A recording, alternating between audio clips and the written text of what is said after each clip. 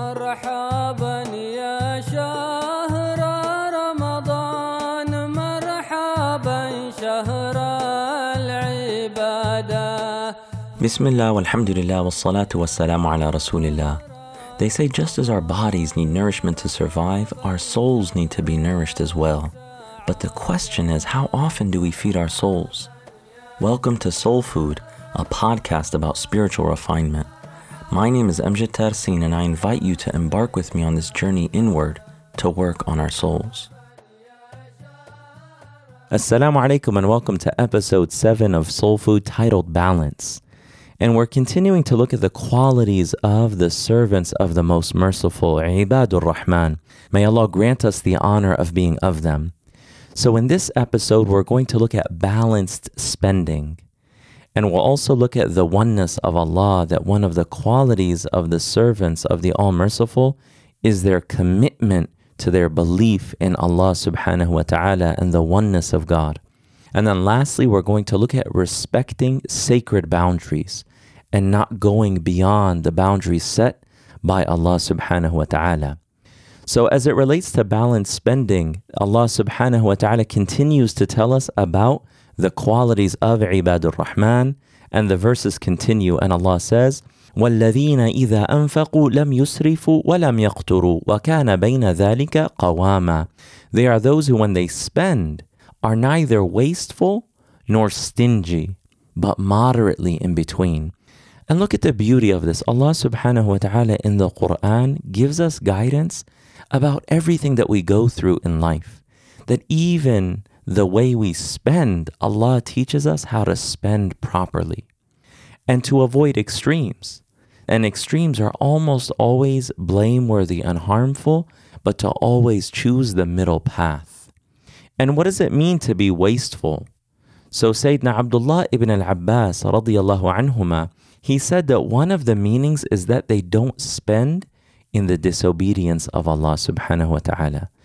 Any money that is spent in a way that is not pleasing to Allah, or rather brings about Allah subhanahu wa ta'ala's displeasure and anger, is actually money that is wasted, spent wastefully. And if you look at the examples of the companions radiyallahu anhum, those who were purified at the greatest degrees of purification, that they were really careful about spending in ways just to give in to the impulses of their nufus. In actuality, they were very careful and they were frugal and they were very careful about giving in to the desires of the nafs. So they would actually choose the path of being very minimal and only choosing what they needed and help them in their worship of Allah subhanahu wa ta'ala. But when it comes to spending, so this wastefulness does not apply to when someone is spending in the way of Allah subhanahu wa ta'ala. There's much more room there. But that also relates back to how much progress a person has made in their path to Allah. So people are at different levels, they're at different stages of their development. So in order just to understand and put everything in its proper place, a man was once overheard saying, "There is no good in wastefulness." So this wastefulness is not pleasing to Allah subhanahu wa ta'ala. So a man said, "There's no good in wastefulness." So another man answered him and he said, "And there is no wastefulness in good." So it's a beautiful play on words. So he was saying there's no good in wastefulness, which is true. And then the other man said, "And there is no wastefulness in good." In other words, when you're doing something good, there's no such thing as too much. But still, a person has to be wise, and that doesn't apply to everyone in exactly the same way, right? So that there are different degrees of what people can give in the way of Allah, depending on where they are with Allah subhanahu wa ta'ala. So someone like Sayyidina Abu Bakr as-Siddiq radiyallahu anhu, he gave all of his wealth in the way of Allah, but not everyone is at the degree of Sayyidina Abu Bakr as-Siddiq radiyallahu anhu. So then let's look at the opposite extreme of stinginess. It's also not virtuous, but that a person has to be balanced. That being stingy and a person always doubting in Allah subhanahu wa ta'ala's provision and so forth, that's also not praiseworthy and it's not virtuous, but that a believer has to be balanced. So you have to be balanced while making a great effort to use your money in ways that brings you Allah subhanahu wa ta'ala's good pleasure. Right? So that's the first quality that we're looking at today, this balance in spending and not being wasteful nor stingy. Then Allah subhanahu wa ta'ala says, وَالَّذِينَ لَا يَدْعُونَ مَعَ اللَّهِ إِلَهًا آخَرَ. The servants of the Most Merciful are those who do not invoke any other God besides Allah. So everything that they're doing, all the virtuous traits that they are acquiring, it is part of their servitude to Allah subhanahu wa ta'ala, that they are ibadur rahman. They are the servants of the All-Merciful. And in everything that they do, they're not doing it just as something that is intelligent, that it's something that a person comes to as an intellectual pursuit and says, this is a better way to be as a human being. Or it's something that makes a person feel nice or looks nice or makes others think well of them. But actually, it's part of the servitude to Ar-Rahman subhanahu wa ta'ala. It's part of servitude to the Most Merciful and seeking His noble countenance and everlasting bliss in the hereafter. And the Prophet ﷺ, he actually said that making equals or partners with Allah, which is shirk, is the greatest sin.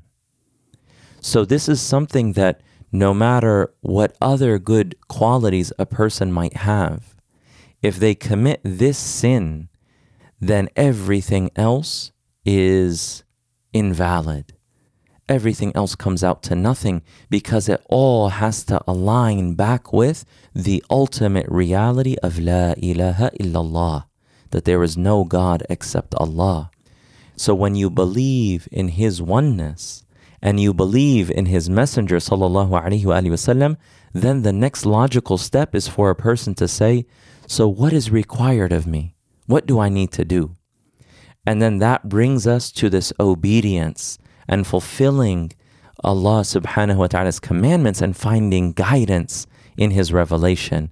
And through obedience, a person is honored, and through sin, a person is humiliated and debased. And then the final trait that we'll look at in today's episode is وَلَا يَقْتُلُونَ النَّفْسَ الَّتِي حَرَّمَ اللَّهُ إِلَّا بِالْحَقِّ وَلَا يَزْنُونَ وَمَنْ يَفْعَلْ ذَلِكَ يَلْقَى أَثَامًا. And this goes back to respecting the sacred boundaries. Allah subhanahu wa ta'ala says, nor do they take a life made sacred by Allah except with legal right, nor do they fornicate. And whoever does these things will face the penalty. So the Ibadur Rahman, once again, they walk humbly upon the earth. And then they have mercy towards Allah's creation. And they never take a life that is made sacred by Allah except in the cases, the exceptional cases where there's a legal right, nor do they fornicate. And whoever does these things will face the penalty. There's a hadith where the Prophet ﷺ was asked, what is the greatest sin? What is the gravest sin? And he said, ﷺ, أَن تَجْعَلَ لِلَّهِ نِدًّا وَهُوَ خَلَقَكَ. He says to make partners with Allah, to make equals with Allah, when Allah is the one who created you. And then he was asked, then what? What's the gravest sin after that? And he said, أَن تَقْتُلَ وَلَدَكَ خَشْيَةَ أَن يُطْعَمَ مَعَكَ. He said it is to take the life of your child out of fear that you will have to share your food with him. And the reality is we might say that, oh, that's so barbaric. But a lot of people might mistreat their own children or look at their children just through the lens of their money and how much money they're taking from them and so forth. And some people actually went so far as to say, I can't feed another child, so they would actually commit infanticide, wal-'iyadhu billah. And then the third is, the Prophet ﷺ said, is to commit adultery with your neighbor's spouse, right? Which is, once again, a very grave sin. May Allah subhanahu wa ta'ala protect us, right? So these are the three major sins, and they show us that we need guidance in all aspects of our lives. and that people will justify the craziest things. And the nafs will play a really big part in making these terrible things seem like the right thing to do. But when we connect to the Quran and we really listen to what Allah tells us, it provides us with so much clarity. And then we're able to live in the world in a principled way and with confidence. So the Ibadur Rahman, the servants of the Most Merciful, are people who honor the boundaries set by Allah subhanahu wa ta'ala. They never take a life wrongfully. And once again, unfortunately, people who are not purified and people who are not seeking Allah subhanahu wa ta'ala and fighting against the nafs, they'll find all kinds of ways to dehumanize other people so that they can justify harming them. And what we have to see is that Allah subhanahu wa ta'ala is the creator of all. And He's the one who gave each and every person life. And we have to honor that. And when we honor that, we are honoring the one who created them, subhanahu wa ta'ala. And then also a person has to control themselves from engaging in any forbidden lustful desires. And one of the really sad things that's becoming prevalent in today's world is the glorification of lust.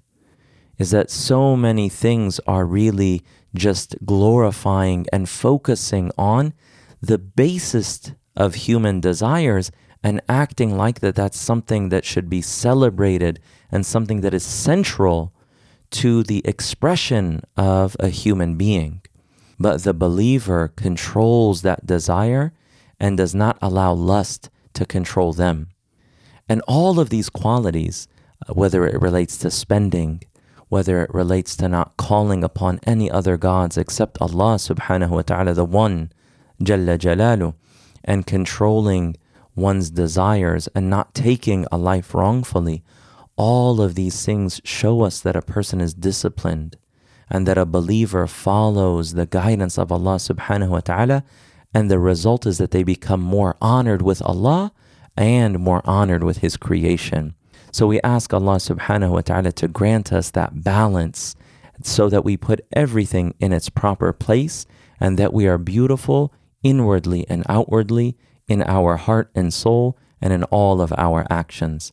So that brings us to the call to action. One is to be more conscientious in your spending. Be very careful of impulse buying. You know, there now Amazon and different things, there's the one click. Be careful of the impulse buying. And ask yourself, before you get something, do I really need this? And take a moment to actually reflect on that and to see if it's something that will satisfy your nafs or actually something that's important and beneficial. And it's interesting because studies have shown that so many things that we think will make us happy, when we buy them, actually don't make us as happy as we thought. So don't feel so bad about letting go. And actually, the more that you're able to let go of unnecessary things, the more you cherish that which is actually valuable. And these nights of Ramadan are the best nights of the year.